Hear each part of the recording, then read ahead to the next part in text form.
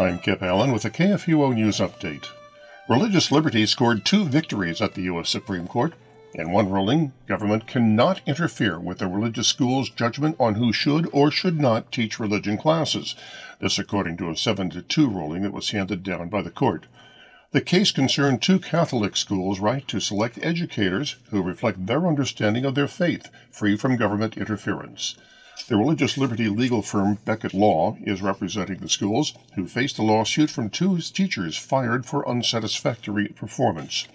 Becket argued that the school's hiring and firing decision falls under the ministerial exception, meaning that religious institutions have the right to decide whom they want imparting the faith to others, free from government interference, even when the employees in question, in this case teachers, are not ministers in the strictest sense of the word. The second win was also a 7-2 ruling. This decision, siding with the Little Sisters of the Poor in their bid to stop being forced to distribute abortion-inducing and contraceptive drugs to their employees.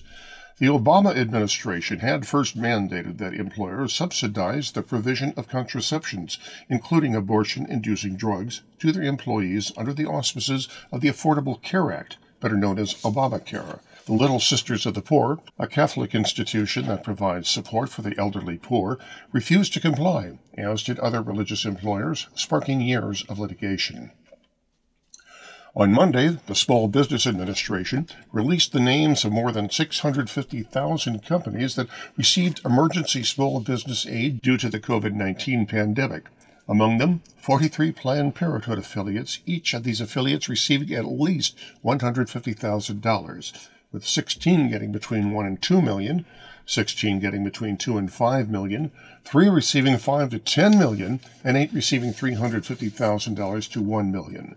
In total, Planned Parenthood received between $65.8 million and $135 million, this according to LifeSite News.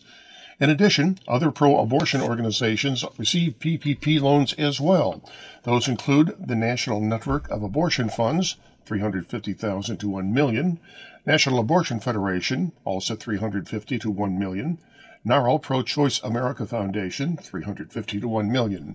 Independently owned abortion businesses also received the loan money.